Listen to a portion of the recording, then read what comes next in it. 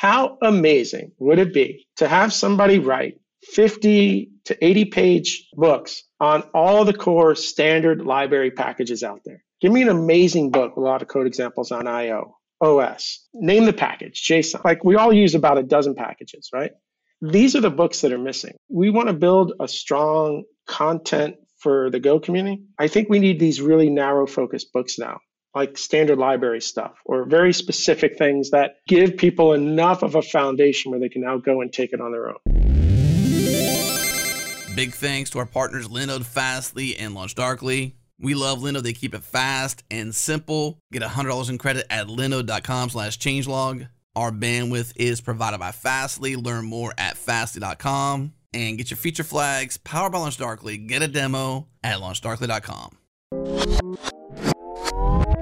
This episode is brought to you by SourceGraph. SourceGraph is universal code search that lets you move fast, even in big code bases. Here's CTO and co-founder Byung Liu explaining the problems that SourceGraph solves for software teams. Yeah, so at a high level, the problems that SourceGraph solves, it's this problem of, for any given developer, there's kind of two types of code in the world, roughly speaking. There's the code that you wrote and understand like the back of your hand.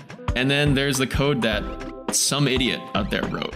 Or, alternatively, if, you don't like the term idiot, it's the code that some inscrutable genius wrote and that you're trying to understand. And oftentimes that inscrutable genius is like you from, a year ago. and you're going back and trying to make heads or tails of what's going on. And really, SourceGraph is about making that code that some idiot or inscrutable genius wrote feel more like the code that you wrote and understand kind of intuitively. It's all about helping you grok all the code that's out there, all the code that's in your organization, all the code that is relevant to you in open source, all the code that you need to understand in order to do your job, which is to build the feature, write the new code, fix the bug, etc. All right, learn how SourceGraph can help your team at info.sourcegraph.com/changelog. Again, info.sourcegraph.com/changelog.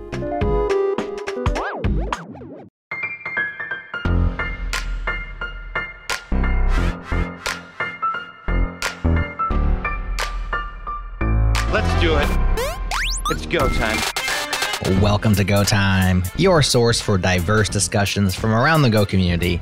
Join in on the conversation during our live recordings. On Tuesdays at 3 p.m. U.S. Eastern, we hang out in the Go Time FM channel of Go for Slack and listen along at youtube.com/changelog.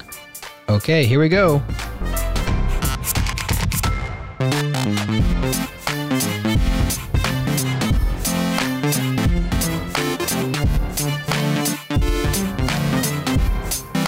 Hello everyone, and welcome to an episode about books in Go. And I am joined today by two authors.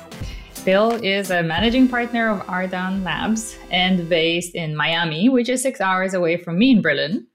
Bill is teaching Go and speaking about Go and recently published the book, The Ultimate Go Notebook. Hi, Bill. Hey, hello. Thanks for having me. And I'm also joined by Sheong from the other side, also 6 hours away from Berlin, but to the earlier, experiencing the future before us in Singapore. And Sheong is the CEO of SP Digital, which is an energy tech company in Singapore, the organizer of GopherCon Singapore, a speaker, and the author of Go Web Programming, which was authored 5 years ago. Hi, everyone. Thanks, Natalie. Nice to meet everyone. Thank you both for joining. I want to start with asking you, what was the first programming language that you learned and how did you learn it? I guess I'll start then, since I'm in the morning. We'll move with the sun here. First programming language was BASIC because the first computer I had BASIC on it and was kind of there. And I was just trying, I think I was doing what most people do, just trying to write games and leveraging any documentation that was with the computer. I mean, we're talking like 80s here. There's no internet. And I think I had Byte magazine. So whatever I could steal from a magazine here and there was probably helpful. I felt pretty isolated compared to what you have available today in terms of the internet. And communities. Yeah. I guess I learned BASIC too as one of the earlier languages. Although I think that was just a lot of play and just mucking around with computer. Apple IIe, I think that's a very long time ago. But as first serious programming language, I think that was probably Pascal and Delphi. That was also a long time ago. Fun. Pascal, I also, that was probably the first programming language that I learned with, except for Scheme. I had a high school thing with Scheme, and then like a short project. And then the proper language that they taught us was Pascal, which is actually the uncle of Go, right? Yeah. No, that was my first language in university. The 1 in 200 classes were all Pascal, and then they threw us into C. In late 80s, like 87, 88, 89. And so what was the recent programming language that you learned, and how did you learn that one? I guess we're talking Go, because I've been coding in this language since 2013 and haven't really had any desire to learn another language right now. So how did I learn Go? I was kind of forced into it because we needed to, as a company, get off of Windows. We couldn't afford to be in the space that we're in right now, consulting, and it's just too expensive in terms of licensing for your developer teams and licensing in terms of what you were selling in terms of product, because the cloud was still new. So every bid was basically your time and Microsoft licensing. So we were coming in twice as much as everybody else using the tech. Now with the cloud and everything, I think Microsoft has leveled the playing field, which is good. And they've given the tools away for free. Like when you're talking 2000, in that case, 2013, it was very, very expensive for someone to get into that space. So I had to move to Linux, and I needed a language that I felt comfortable in, that felt like C#. I felt like C and C#, and that ended up being Go. So I just kind of put my head down and started learning it. I think like everyone probably at that time, right? Reading as much code as you can, asking questions, and go nuts, and just trying to solve problems and getting it to work. Yeah. And the learning part, did you do from some book, or did you do it from just the documentation? I think there were 2 books at the time. Cabe had a book, and Matt Aminetti, I think, had just published a book. And I love books. I like having the physical book in front of me. I like being able to scan it for the things I'm looking for. I definitely wasn't watching video. Even at top speed, I don't have the attention span for video. I like the books, and I'm sure I was banging up against Google all day long looking for snippets of code. My guess is it was probably a lot of Google search, and then I may have used those 2 books. I know I had them, but I think what happens for me is I'm not necessarily sitting down to read an entire book. I'm more like, I need to solve this problem now, so let me find some code that works. That's how I kind of operate. So, Sheong, how about you? Yeah, Go as well. That's my most current language. Although I think I have tried to dabble in a couple of other languages. I tried Rust, actually, for a short while. I just didn't have anything that I particularly wanted to do with Rust. And Go was always a fallback for me, so I ended up with Go. So that's really the most recent working language that I'm still using, more or less on a day-to-day basis. So anytime that I need to code up something, I'll always fall back to Go. It just seems to be the most convenient.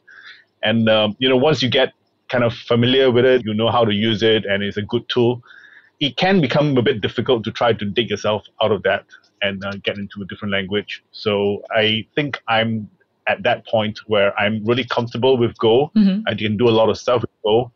And if I try to go somewhere else, it's a steep learning curve, and I sort of get distracted from the things that I actually wanted to do.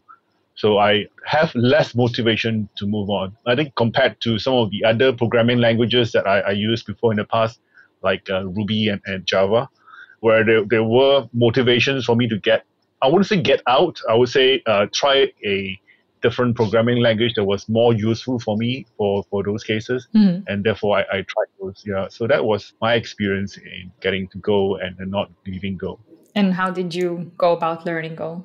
I guess the experience is very much the same as how Bill went through his experience, as in learning through books. I started a bit later. I started in 2015, if I remember correctly.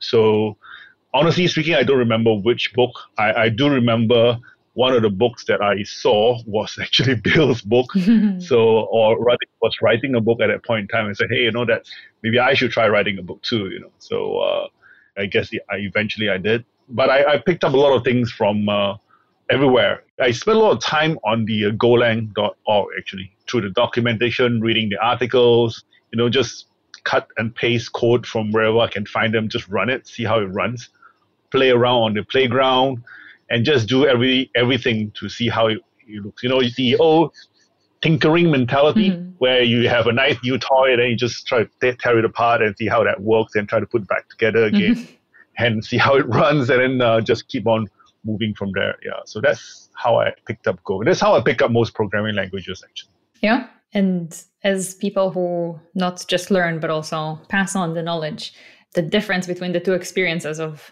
learning BASIC versus Go now, how would you compare that for you? Obviously, you changed a lot as a person as well. Technology changed, the world changed, the expectations of the world from you as a developer changed, everything changed. But still, what was your experience if you have to compare those two? Comparing the experience of learning BASIC versus learning Go? Learning the BASIC, which was basically your first language 30-ish years ago. Yeah. Probably. What year we are now? Yeah, probably. Yeah, it was a while ago. I don't know if I have an answer for that question. I think any language I've had to learn has been really about just trying to solve problems in the language, because you don't know what questions to ask until you have that question, right? Like, I'll say this, the Ultimate Go book that I just wrote, I wish I had that book when I started. I wish that was the first book I wrote. I feel like that book is the book that's going to help the average developer get on the right, if you're someone who wants to read. Right? Because everybody learns differently. There are people who just love video. There are people who love blog posts. There are people who love books. Not one size fits all. And then I think there's also two different kind of groups of people. I'm going to paint with a broad brush, but there are those who just like the academic side of material, and then there are those who like more of the conversational side. I'm an average developer. I need to be entertained at some level. I need people to get to the point, not from an academic, but I do need the pace to be like this, which is why I have a hard time with talk. Sometimes I have a hard time with video because I'm like, get to the point, get to the point, get to the point, get to the point, right? I don't have the patience. And so the Ultimate Go book I just wrote is all about like getting to the point, getting to the point, getting to the point as quickly as I can while still feeding you enough of the background, right? So I wish I had that book. If I had that book back in 2013, I think that book I would have read more than just scanned, right? So I think for me, when it came to the BASIC learning, I think it was the same thing. I was just impatient. I want to figure out where's the information to do that, right? And I can't do it on the academic side. I need to do it as I'm an average developer. So just talk to me. You need this in kind of like a TikTok way, basically. Short to the point, just show the information and don't make long sections. Yeah, short to the point and keep the pace going, where you're going to keep me engaged. Because the moment I feel like we're off pace, my head's somewhere else. I don't think I'm unique like that. I think, especially today with this instant gratification that we all have, it becomes even more important to just get to the point. I'm waiting now for the Go course that will be completely on TikTok. Just short snippets, explaining things, visuals. I'm trying to do that on YouTube right now, actually. I'm trying to take small snippets of a minute or two of some of the video and get it out there, right? Sometimes you need to go 5 minutes, which is a bummer to me. I'm like, nah, we need 5 minutes to get through this. So then I have to really make sure over 5 minutes that I'm keeping you engaged, right? It's the same thing in the classroom. It's more important when you're on video.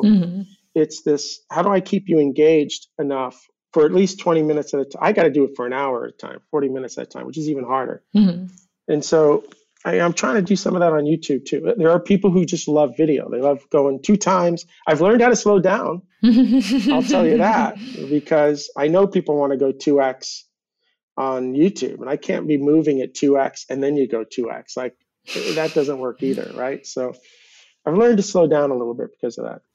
Yeah. So are you secretly working on a TikTok course? So you smiled when I mentioned the idea. So if this is a spoiler, then I'm sorry. No. I am terrible with videos. I'm terrible with videos because I don't have very good equipment. My room looks like a mess. So this will be terrible videos. I'm more of a book person. I'm more of a writer than a person who videos. I get distracted quite a bit when I speak, sort of ramble on and on. So my experience, I think, coming back to your earlier question on comparing, I can't really compare BASIC, which I think was a kind of a play language I picked up very much earlier on when I was in school, actually. The real epiphany I had about programming languages was actually with Java. Even though I learned C before that in school, I had an epiphany with Java because it was simple enough for me to pick it up and do something real with it. And the idea behind object-oriented programming really struck me, and it sort of inspired me to really start coding. The way that I picked up Java is very, very similar to the way I picked up Ruby after that, and the way I picked up Go after that as well. So I think the learning journey that I had always seems to be the same, where I was totally fascinated by a programming language. I was so obsessed with it that I would start learning it. I would start coding on it. I would start doing everything I know about it, and I would start telling everybody about it. Right. So I start talking to people, talking to the communities, trying to do stuff with it, and showing off what I've done. I don't think I've changed that much since the time that I first picked up Java and the time that I picked up Go. So I think the difference is just not there. I've always been doing this the same way. Would you both say that you wrote the books for the purpose of teaching? Or I guess it's not just your personal notes that might as well publish that, right? It's kind of reasonable assumption that when you write a book about a programming language, then you do that with the purpose of teaching it. And Bill, you teach a lot in your free or professional, both, I guess, time. You volunteer some of your time for teaching, you give professional trainings and so on. But Sheong, you don't teach so much in your everyday life.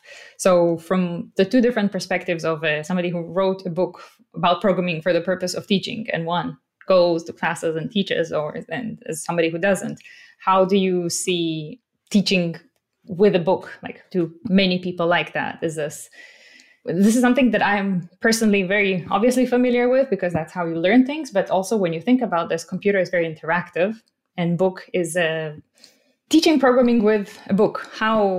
How do you do that? Let me step that question back a little bit. I started with blogging, and I was blogging when I was coding in C#, and I had stuff published, but it wasn't like heads down all the time. When I started learning Go, I said, I am so new to this language, and I'm so new to Linux. I mean, I had to learn a whole new operating system on top of a brand new language. And I was very productive in C#. I mean, I get depressed when I have to learn something new at that kind of scale because I know the amount of work it takes to learn something. And I like to be that person that knows like 80%. I'm not the 20% kind of person. I want to know 80% of a few things, not 20% of everything. So I get this initial depression when I have to learn something new. I even held back learning Kubernetes because I know how big it is. And I'm like, Bill, you ready to get into this trench? Because once you get in, you're not getting out. When I started learning Go, I had to learn Linux. And I said, you know what? Here's an opportunity for somebody who's completely green to start kind of writing blog posts about their experience and helping others who are just coming into the same kind of new environment, because I can't be alone. And what I found from the blogging was that, we'll talk about this more, I'm sure, but I think for me, I can stand up in front of anyone and start to ramble a little bit, and I can monitor my pace, and I can make sure that I'm saying things and I'm moving things on. But when it comes to writing, there's no rambling. Like, you literally have to stay on a really tight pace. So if you don't know what you're talking about, it comes out fairly quickly when you try to write it down. I think anybody can almost fake it when they're talking, but you can't fake it when you have to write it. And so a big part of the blogging ended up being really having to zone in on my understanding of things and finding the right language and the right words to use, to the point where I almost won't teach anything unless I write it down first, because that is incredibly hard. Writing is, I think, some of the hardest kind of work I do day. It's harder than programming. And when you write, you mean the blogs? Yeah, from the blogging. So the blogging is great, right? Because I could write a blog in like a month. It used to take me maybe 3 weeks to write a blog post. Not full time, but over that time. So there's no stress, right? And you get the instant gratification over 2 or 3 weeks that it's done and it's published and you're getting feedback and you're improving, right? Like, it's a beautiful thing. when Brian and Eric came to me about the book, I just thought it was going to be cool. Whatever, I'm writing some blog posts. What's the big deal? I'm going to go from writing 2 or 3 pages to 20 pages, and it's going to be the same experience, right? No, I mean, that book burned me out. That was work. That wasn't fun.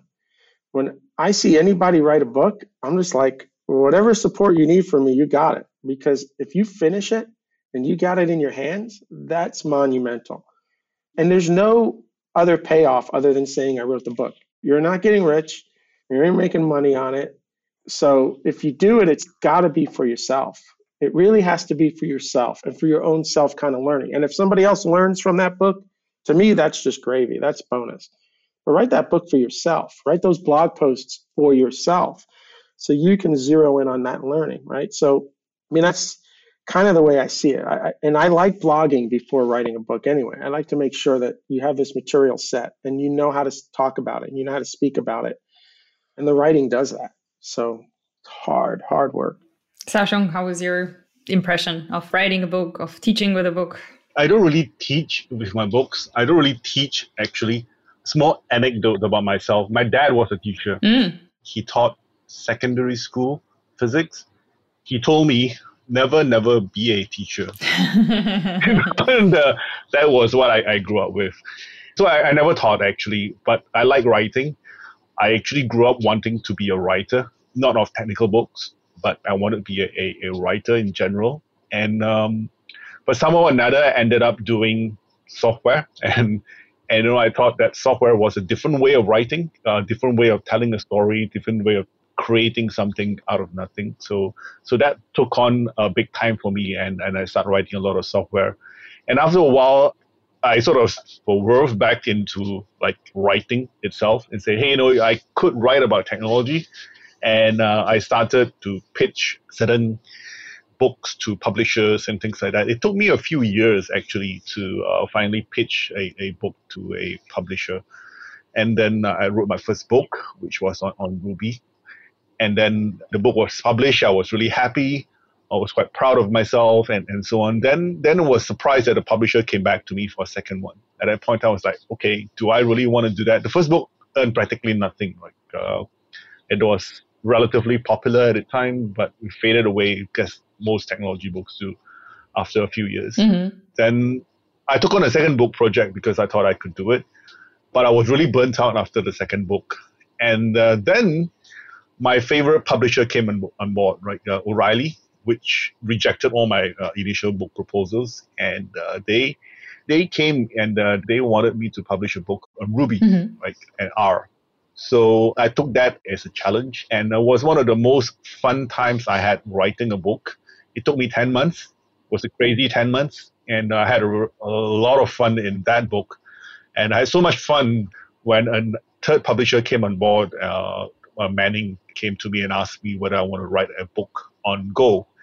I sort of jumped into it. But of course, I think writing with Manning was very different from writing with O'Reilly, which was also very different writing from Pact, which was my first publisher. Mm-hmm. And that experience, I think Manning is very meticulous. They're very clear about what they want to get as a book, mm-hmm. as teaching material. And that taught me a lot of things. So I think I had very different experiences in different publishers. But at the end of the day, I think I'm quite proud of all the books that I've written. The experience really taught me a lot of things. But it is a full-time job. So during the period that I had to write a book, I actually worked on 2 jobs. I had my day job, and then I have a night job. And you get an editor.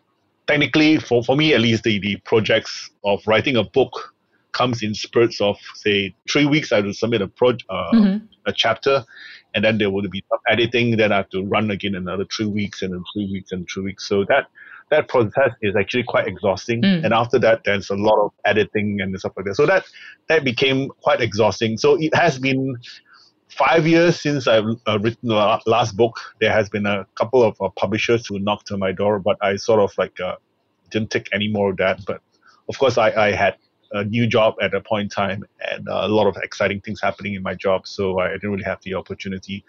But I don't know, maybe that's something that I can do again.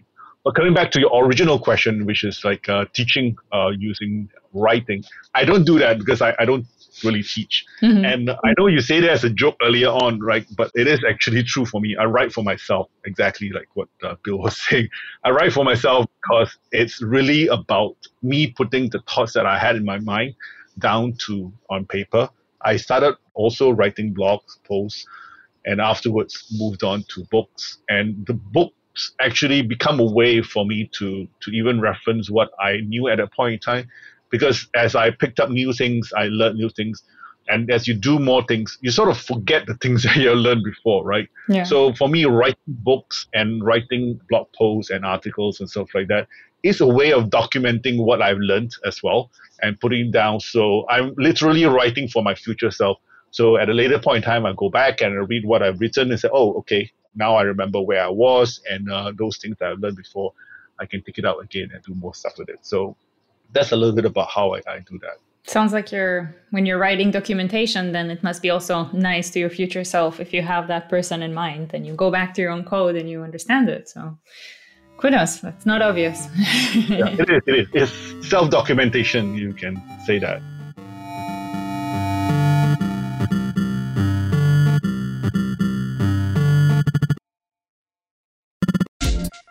This episode is brought to you by our friends at LaunchDarkly, feature management for the modern enterprise, power testing in production at any scale. Here's how it works. LaunchDarkly enables development teams and operation teams to deploy code at any time, even if a feature isn't ready to be released to users. Wrapping code with feature flags gives you the safety to test new features and infrastructure in your production environments without impacting the wrong end users. When you're ready to release more widely, update the flag status, and the changes are made instantaneously by the real-time streaming architecture. Eliminate risk, deliver value, get started for free today at launchdarkly.com. Again, launchdarkly.com.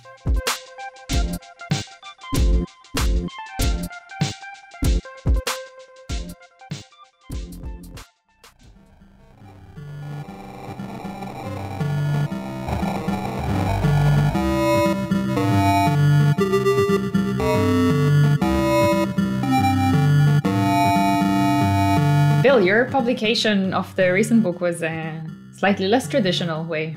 How long did it take you to write it, and how did the publication go? So after I finished Go in Action in 2015, I had PTSD.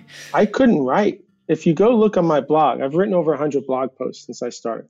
If you go look at my blog, there's almost a year gap of me blogging because that book completely traumatized me.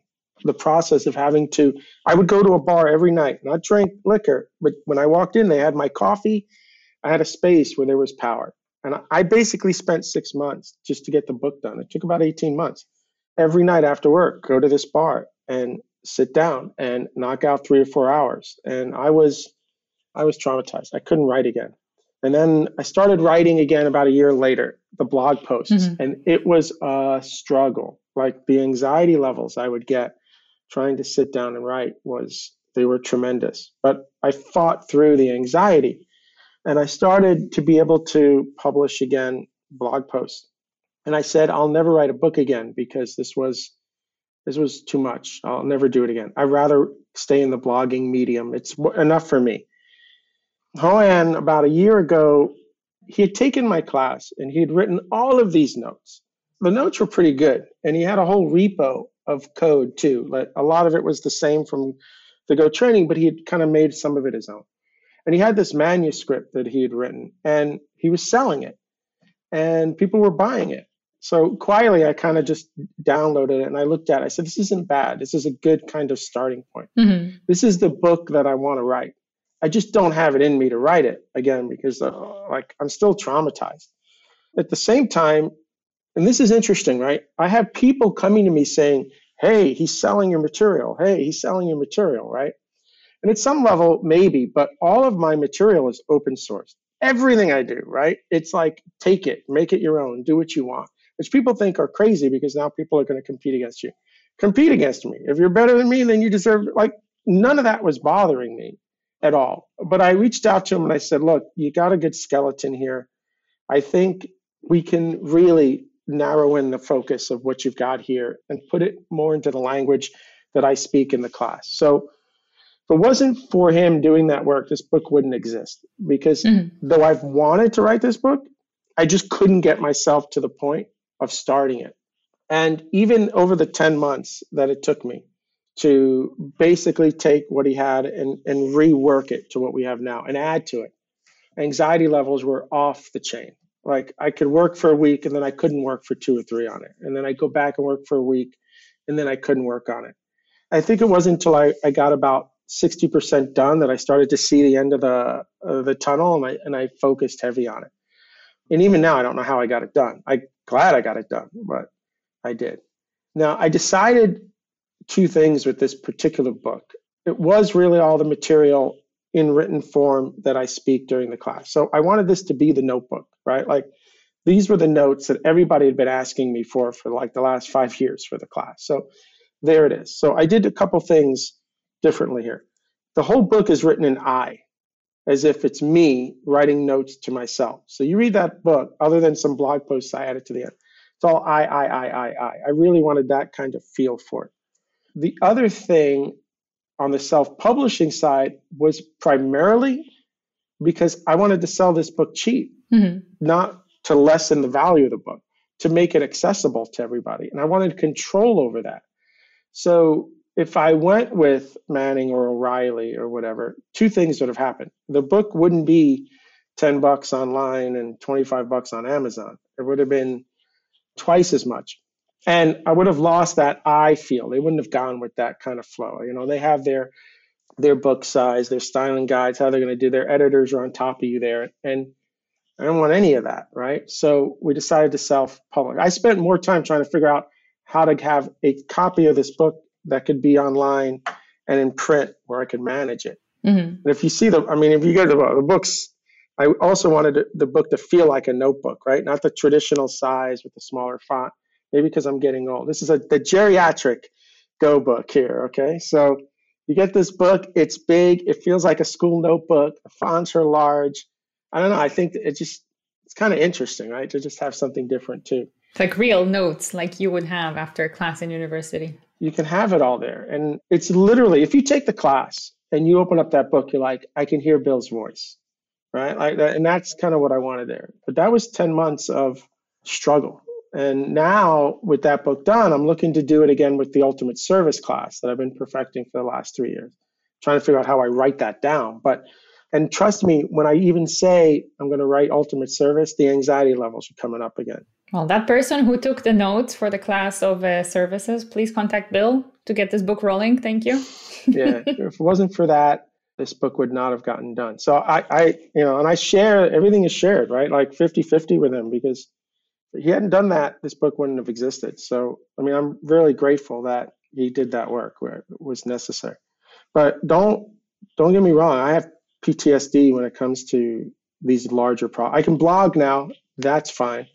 I can get in front of the camera because I know that's 4 hours and I can get that done. Like even when I'm filming right now, I've been filming for the last 2 weeks. I film for 2 or 3 hours a day.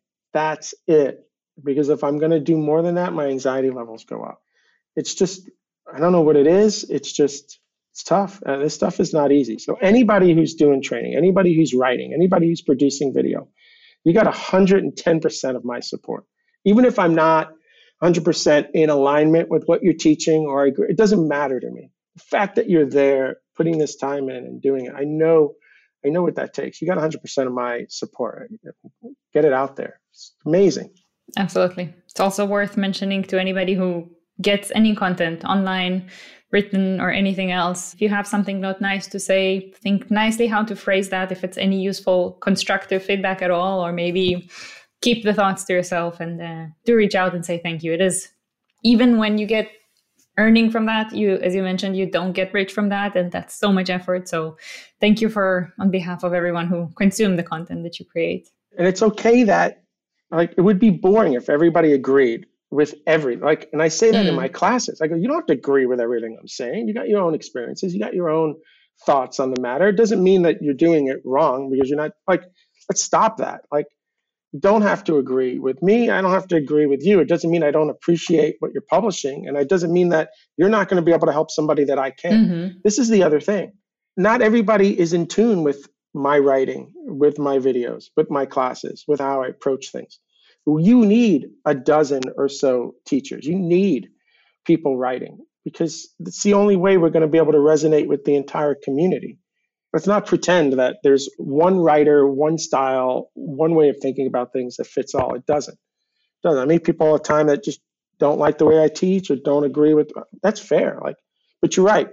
That doesn't give you an opportunity to be mean. It doesn't give you an opportunity to squash it. It's for you to say, okay, this is not somebody I want to learn from because I don't feel like I'm in tune with this particular person. There is somebody out there that you will be in tune with.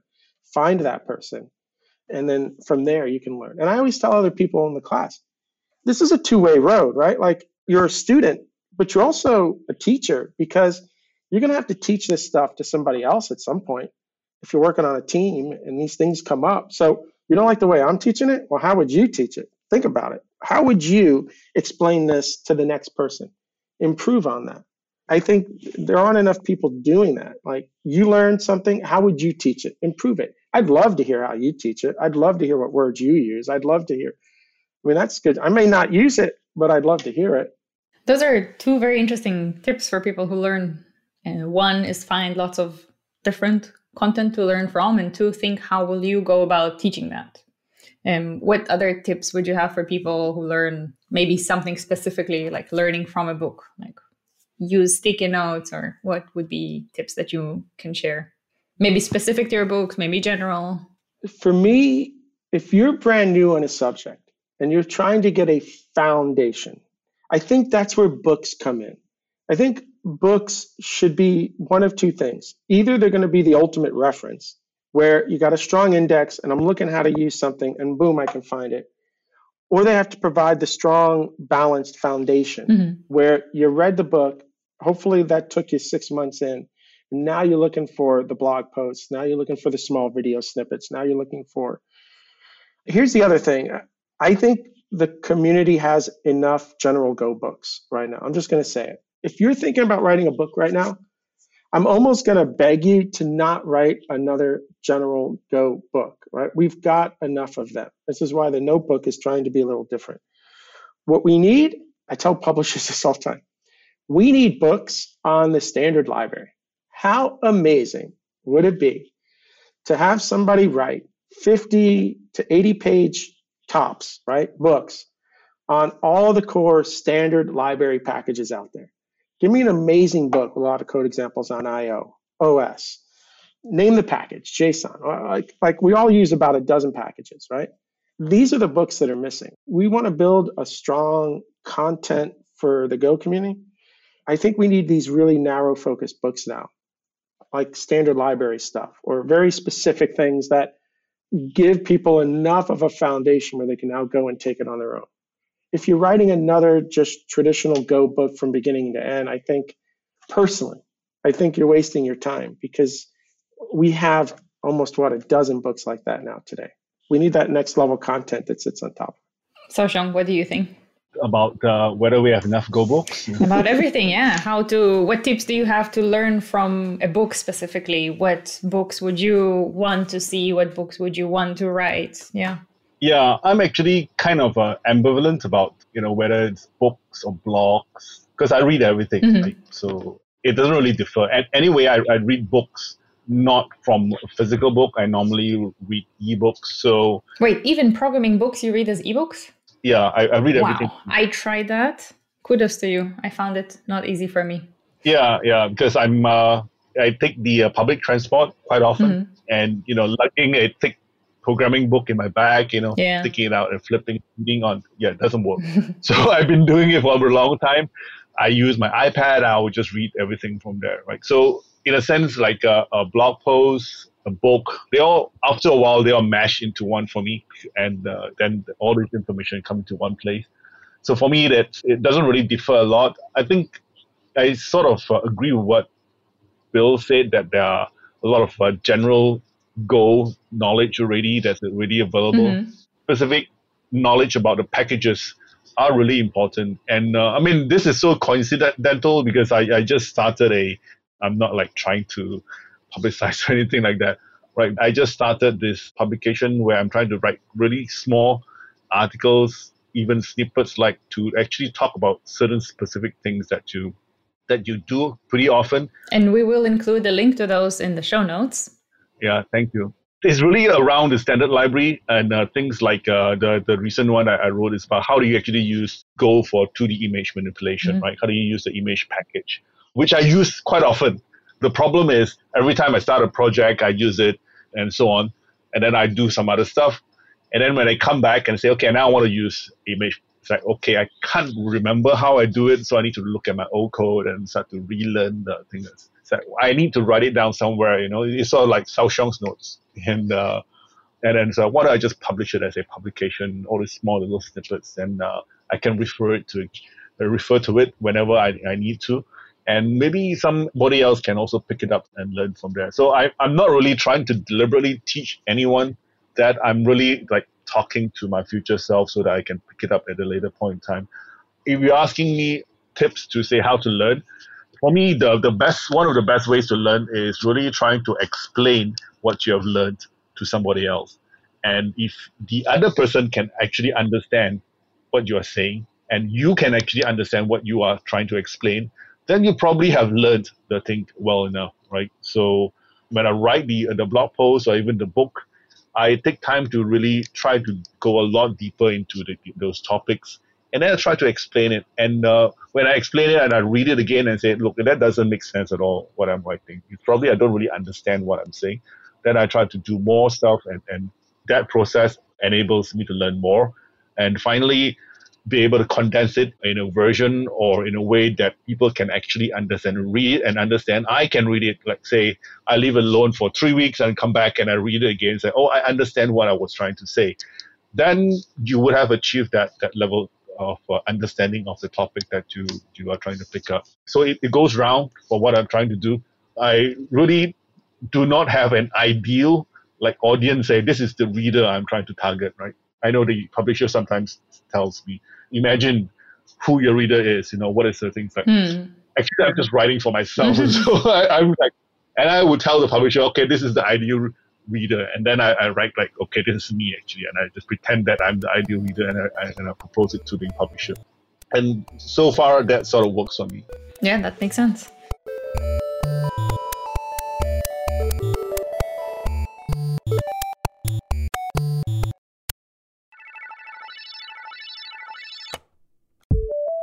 This episode is brought to you by Honeycomb. Honeycomb is built on the belief that there's a more efficient way to understand exactly what is happening in production right now. When production is running slow, it's hard to know exactly where problems originate. Is it your application code, your users, or the underlying systems? Teams who don't use Honeycomb scroll through endless dashboards guessing at what they mean. They deal with alert floods, guessing which ones matter, and go from tool to tool to tool, guessing at how the puzzle pieces all fit together. It's this context switching and tool sprawl that is slowly killing your teams and your business. With Honeycomb, you get a fast, unified, and clear understanding of the one thing driving your business: production.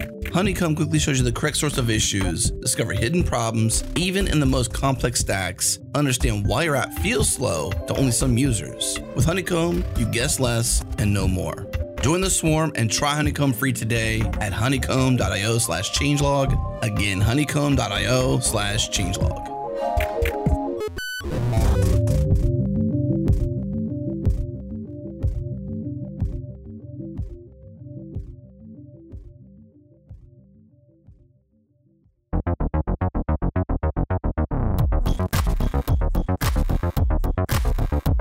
You both mentioned that you agree on that there's a lot of general Go content out there, and we should write books as a community. We should write books about specific things like the standard library.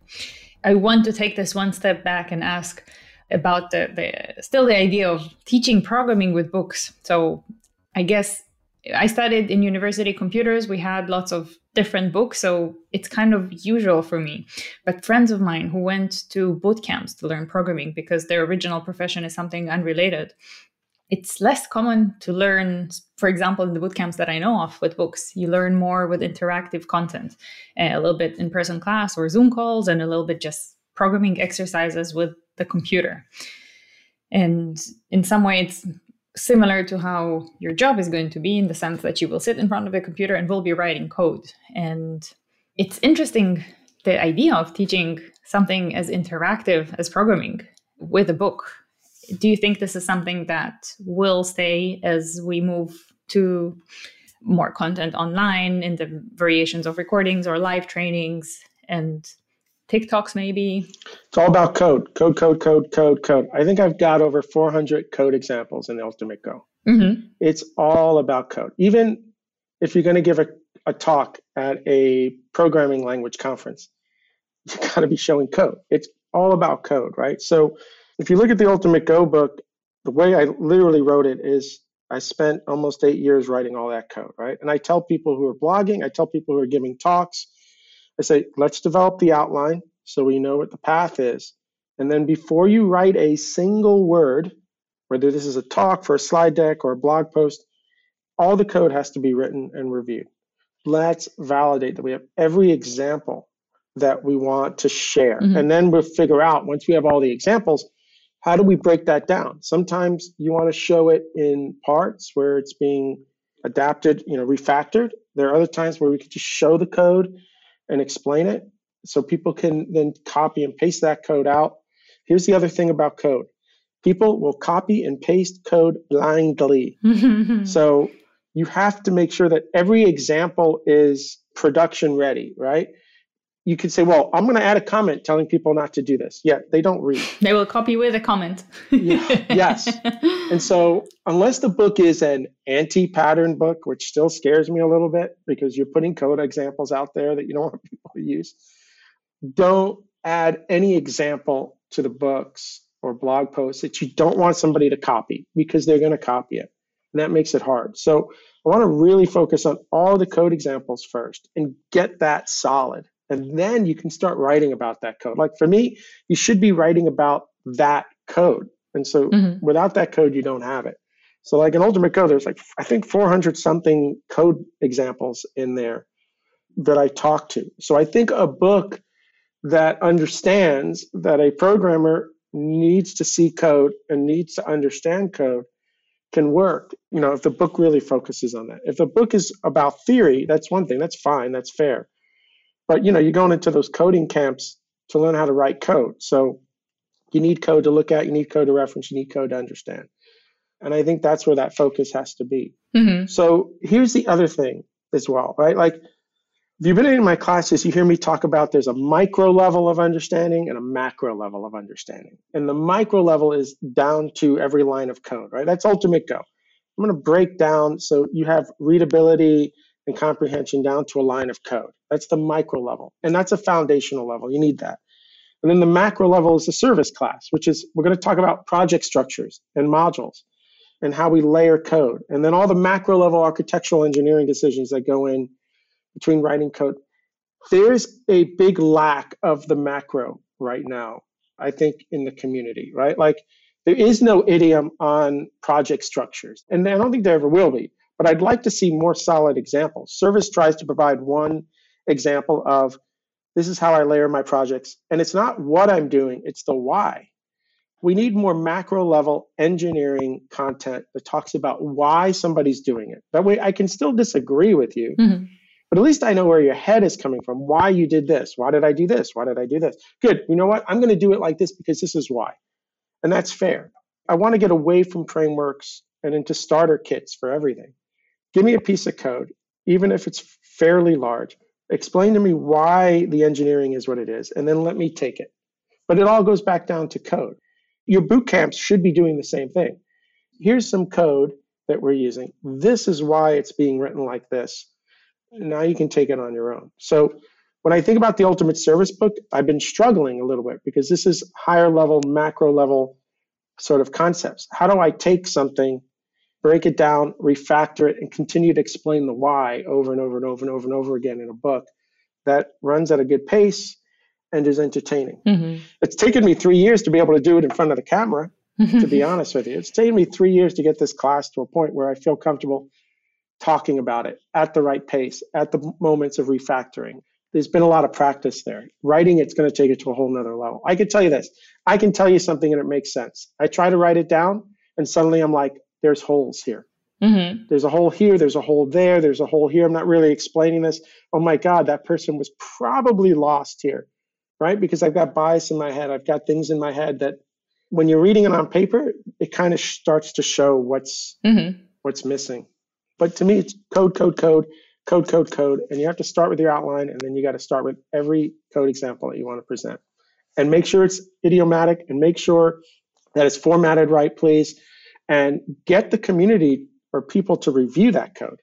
Because once you got the code and you know it's solid and everybody kind of agrees and that's how we should write that piece of code, and that's a good teaching piece of code, the rest will just fall into place. Yeah. My approach for writing books is slightly different. I think, the code is actually pretty important, of course, like this programming book or programming blog, you need code. I think for books in particular, if everything is code, then it probably shouldn't be in a book.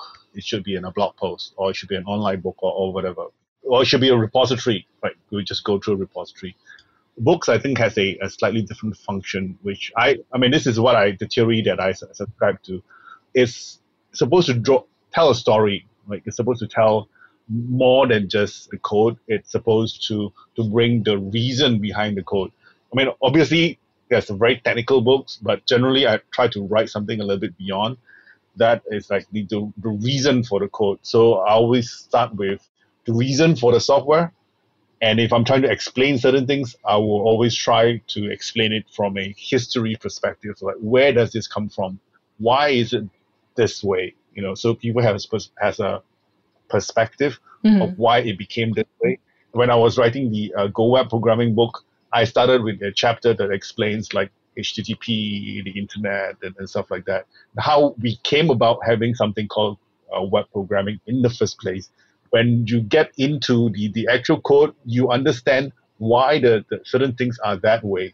Because from the historical perspective, it sort of evolved from where it came from to where it is today. And certain ways of doing things are because of certain protocols, certain history, and so on and so forth. That, for me, I think is the function of the book, to explain all these things. Having just code alone then is basically a repository, which you can actually go in say a GitHub repository, and you can read the code. So obviously you need to have a lot more documentation to explain and everything. But the context of it, like the story behind the code, is why I write the book or why I write the post. The story, the history, the whole context of why that software exists. Why did I do it this way?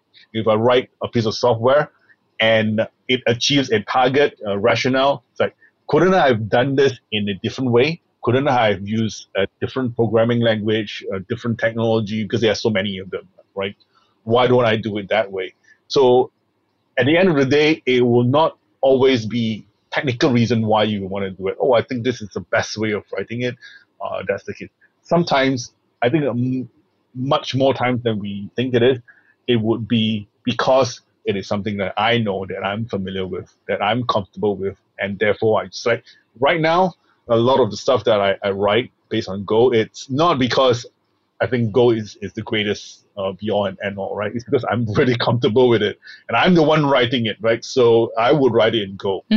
But somebody else wouldn't. Somebody else would write it completely different way. Yeah. But obviously, I need to rationalize why I do it, because I'm a rational person. So I need to explain my reasons why I do it this way. So I try to explain the reasoning for the software and how I get to actually write it that way. So that's how I would put it. And the code examples that you both include in the books, do you think it makes more sense to have many different small examples of code, or have like one example story and kind of develop that by showing every time working on a different part of it, but actually still one main plot of code?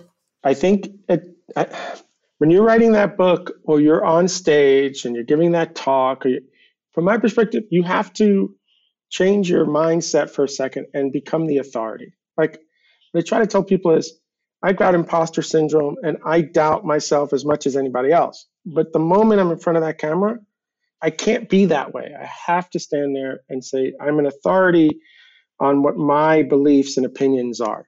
You don't have to agree with me, but I'm going to be fairly strong in what I'm going to teach you, right? I think that's important. So if I'm writing a book or a blog post about a particular piece of code, I don't want to be wishy-washy and say, you can do it this way, you can do that. I'm going to show you how I am going to do it. and why I'm going to do it that way for me, right? And I think there's a lot of people who appreciate that because there's a lot of average developers out there. I'm one of them who are busy day in and day out trying to get things done. And a lot of people just need to be told what to do and feel confident that if they do this, they're at least on the right path, right? Until they learn more. And so for me, I don't want to wishy-washy. I want, what is your opinion? I want you to be confident in your opinion. I want you to share that with me. I can make an assessment whether or not I agree with you or not. And if I don't, it's okay. But I'd much prefer you to just really spend that 20 minutes or whatever it is trying to convince me that what you're doing is what I should be doing. I like that kind of content. Even if I don't agree with you, just the passion that you have this belief and you're teaching it. I want that on my dev teams. I mean, I work on projects, right? I'm working with 2 engineers right now on something. And we are almost every day having engineering conversations. And I try to gauge how strong the rest of the team feels compared to how strong I feel about something. And if I don't feel that strong and Ed feels stronger, I'll back off sometimes and say, let's see how this plays out. I mean, nothing's written in stone anyway, right? But let's see how it plays out. I kind of want that from my content. I want that person to be confident that, and it doesn't mean you can't change your mind. Trust me, a year from now, my beliefs in something could change because someone's convinced me otherwise, or I've learned otherwise.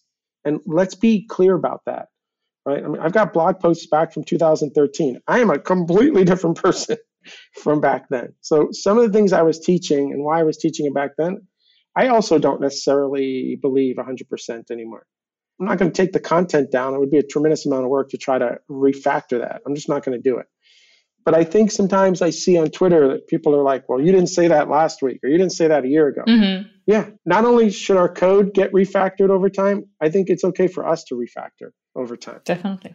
And with the upcoming of the AI generating code for us, do you think it will make writing books easier, given that the starting point is code? Then you'll have basically a machine wrote you some code. Maybe you even ask the other machine to write the story for that code. And why don't I make a book out of that?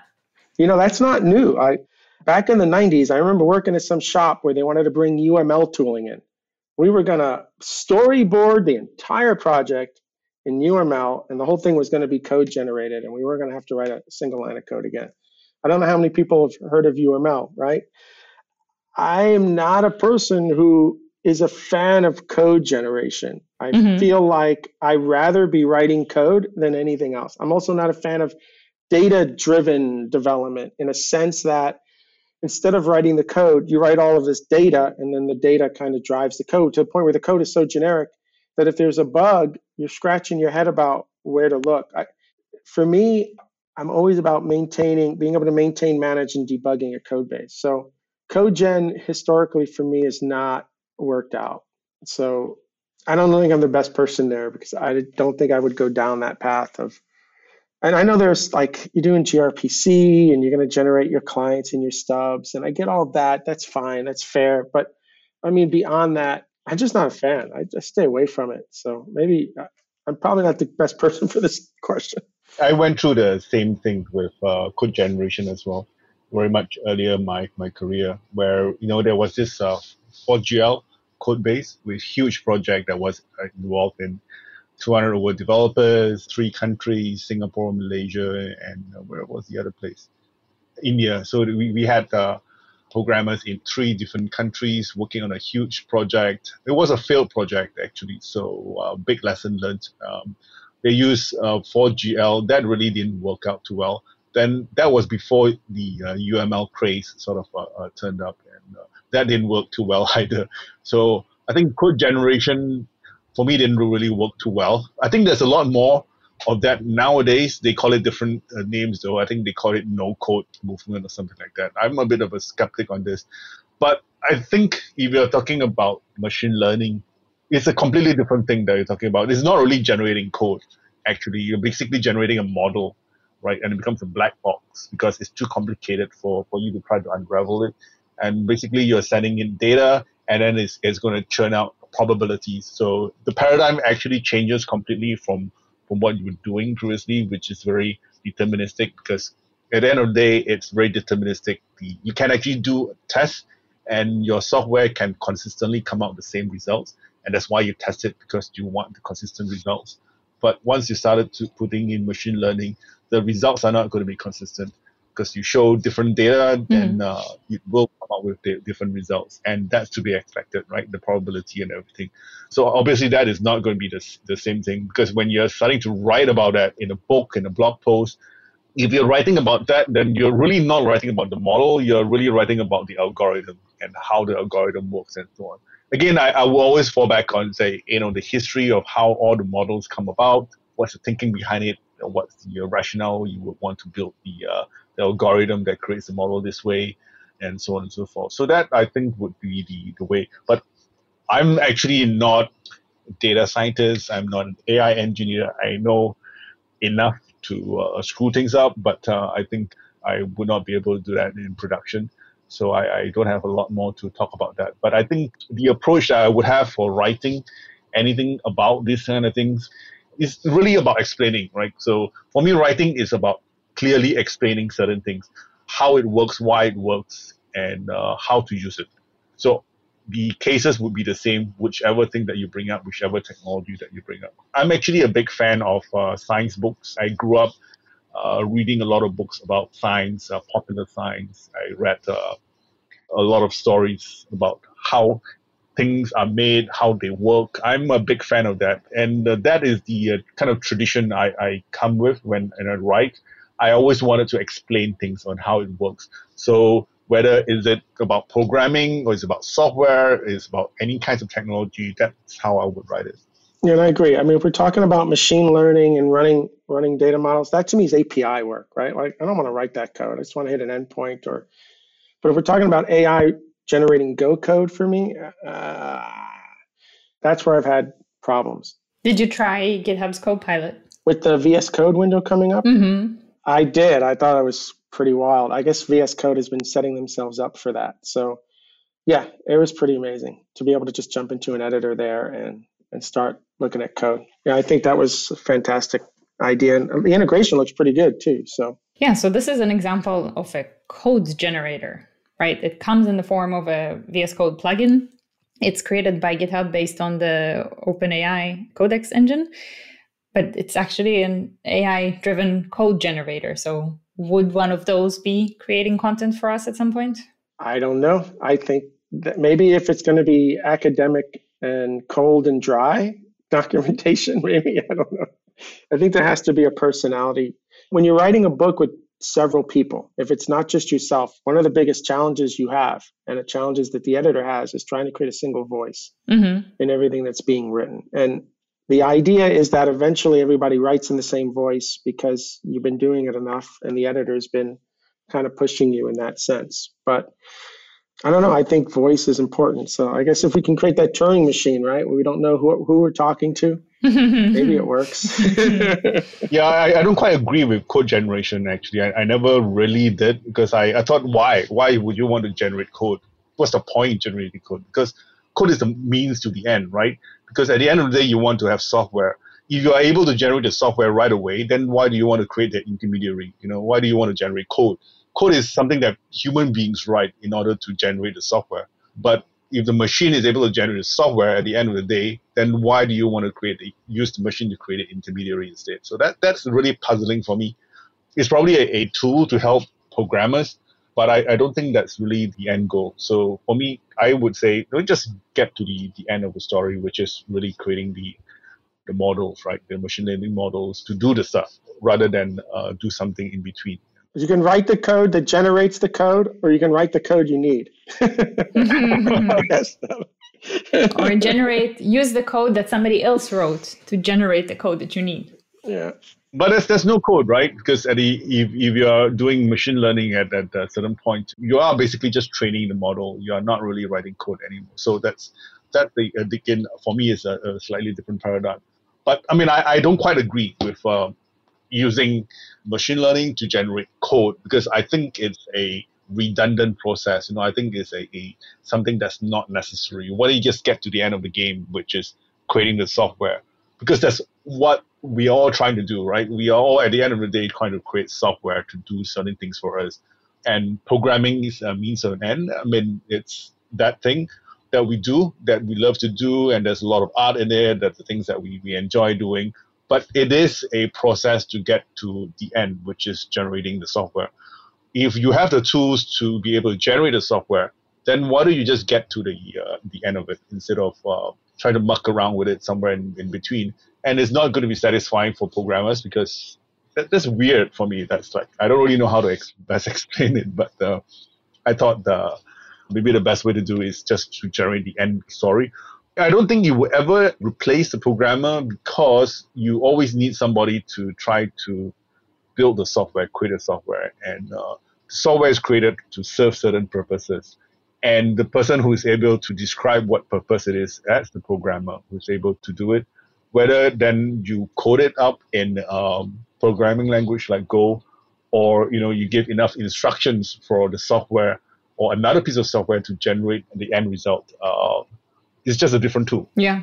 I think that the programmer will not go away. Yeah. But the language will change.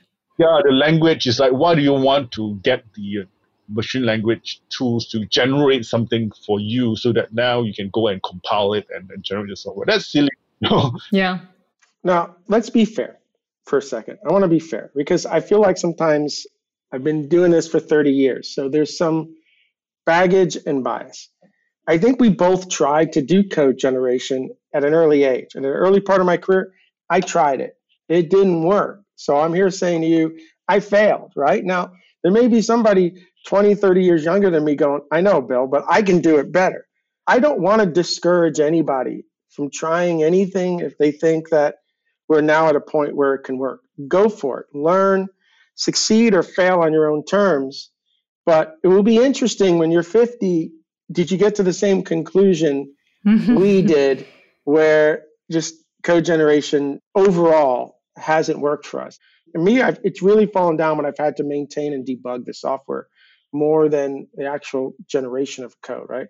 My whole focus is my ability to maintain and debug and manage a piece of code. So that's where it's broken down. But maybe you've got the magic bean that I don't know, the pixie dust that I don't have, and you can pull it off. So I don't want to discourage it. I just want to be fair that, at least for me, I'm saying this because I tried. It didn't work for me, right? So either you take that and say, good, I'm not going to spend my time on that, or Bill, come on, you didn't know what you were doing, and I'm going to try as well. Go for it. I just want to be fair there. Yeah. I will say that I've been asking that out of personal curiosity. I've been playing with actually not something that generates code, but explains code. So I will add the links to that to anybody who was curious about this. It's called Stenography Dev. I will add that also in the end of the show notes.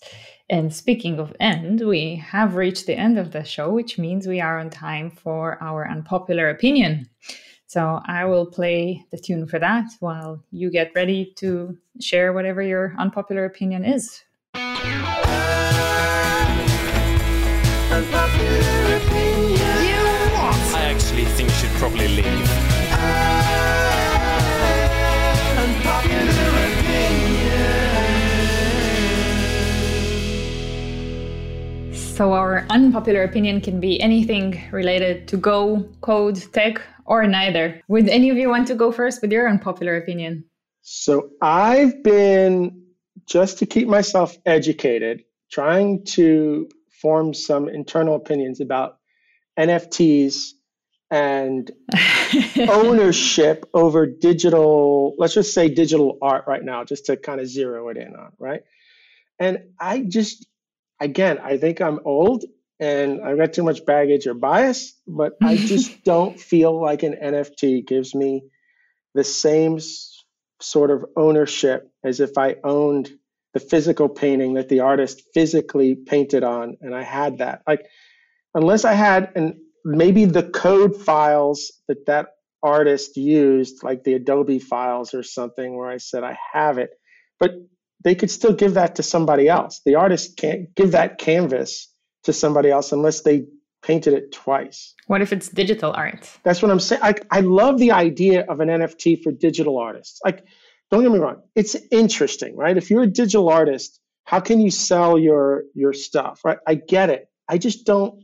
Here's the scenario. I walk into your house and I see a painting on physical canvas, and I can ask you, is that the original? And you could say yes. And I'd be like, wow, the artist actually physically touched that, right? Or you could say no. And I could say, that's cool. It's a cool piece of art. But if you had like a digital frame on the wall, right, where you could put any pixels you want up there, and it was some art, I wouldn't be asking you, do you own this? I might say, do you have an NFT for that? But like, I'm really struggling with this concept of this pure ownership and people spending hundreds of thousands of dollars for the digital art. Oh, yeah. With some sense that they have this real physical ownership of it. I don't think like Ethereum is going away anytime soon. I don't know about all the other platforms that are out there, right? Because it's scary overnight. Your NFT doesn't exist anymore. Like the painting does, unless you have a fire, obviously. But you understand what I'm saying? So I am struggling with this idea that an NFT gives you real ownership over some digital artifact. I don't know. I'm trying, but I'm struggling. I have to ask, how do you feel about before the era of NFT, like a decade ago, about art that is photography? Like, I'm a photographer. I'm selling my photographs as an art. How do you feel about that?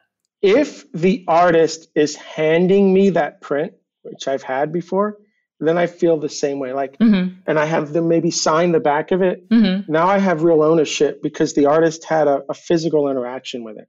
If they're just sending me a digital copy of it, I have one of God knows how many, right? It's not the same. It's this idea of so this is why I want the code. So if you did this painting and you gave me the code files for the tooling that you use, let's just see Adobe again. Well, I know you wrote that code. Now I feel like I connected with you in some way because I'm like, look, this is the code that they wrote. Like they literally did this. Nobody else did this. Now maybe there's some ownership there for me. So basically being part of the creation process is what you look for in art. Having that physical connection with the person that produced it, for me, means ownership. So if I get a book from someone and they signed it, like I know they touched that book. I know they interacted with that physical book. It's something special about that book beyond me just buying it on Amazon. And so that's what I'm looking for. If there was a way of, with the NFT, having ownership of the code and knowing this is the code they used, I think, but it would be the same thing with the photographer. Yeah. I want to know that you physically touched it. Maybe you signed it. And maybe there's a way of doing a digital signature. See, that would be interesting now that we're talking about it. Is there a way to stamp a digital signature that only that artist could have put on that image, right? Now it gets interesting to me because anybody can download and reproduce it, but not anybody can have that digital signature unless it came from the artist. So now maybe that thing's worth $20,000 for me.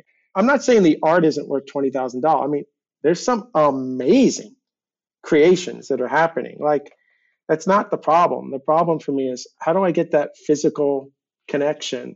How do I know that the artist was literally involved in giving me that electronic asset? That's what I need. So I just don't think the NFT is enough.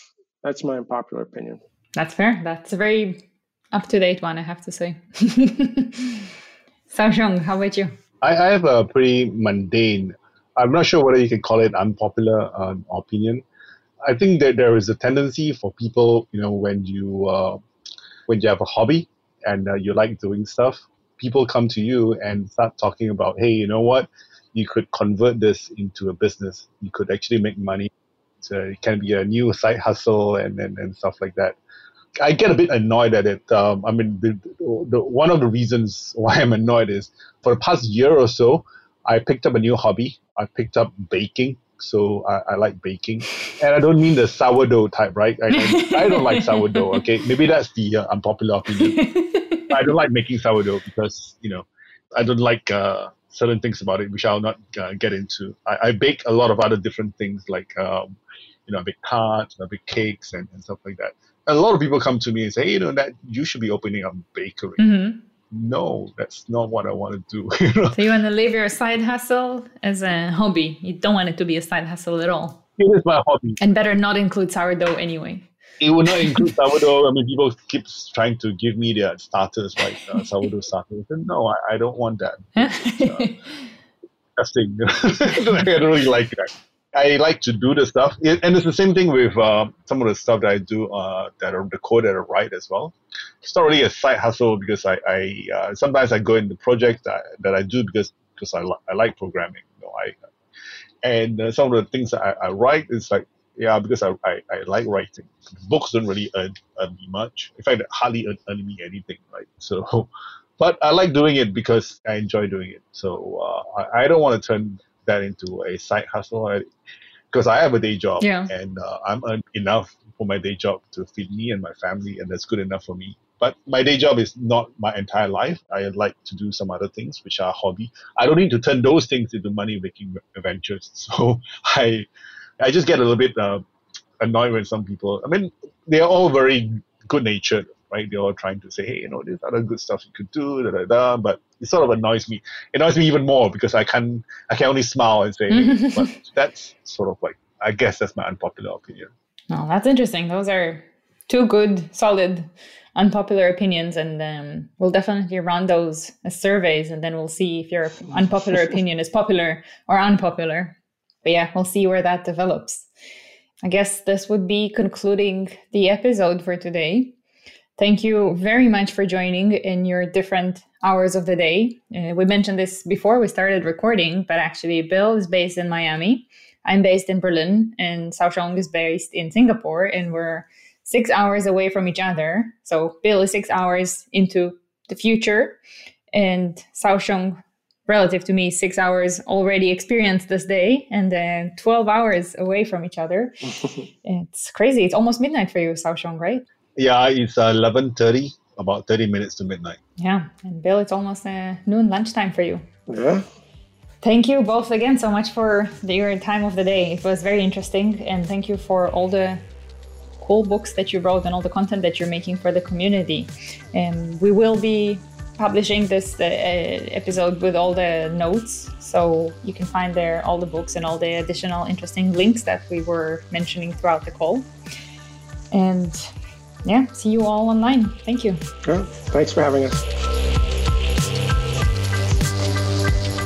If GoTime is your jam, take it to the next level with a Changelog++ subscription. That's the best way to directly support the show and make the ads disappear. And during the month of September, we're throwing in a free t-shirt of your choice when you sign up on the yearly plan. So you can rep GoTime in meat space in a comfy tee. Sign up today at changelog.com/++ and we'll send you a coupon code for that free t-shirt. GoTime is produced by Jared Santo with music by Breakmaster Cylinder. We are brought to you by Fastly, Launch Darkly, and Linode. Next time on GoTime, Chris is joined by a bunch of gophers, Daniel Marti, Paul Jolly, Marwan Suleiman, and Ian Cottrell. They're discussing the little-known team that keeps Go going. We'll have that episode ready for you next week.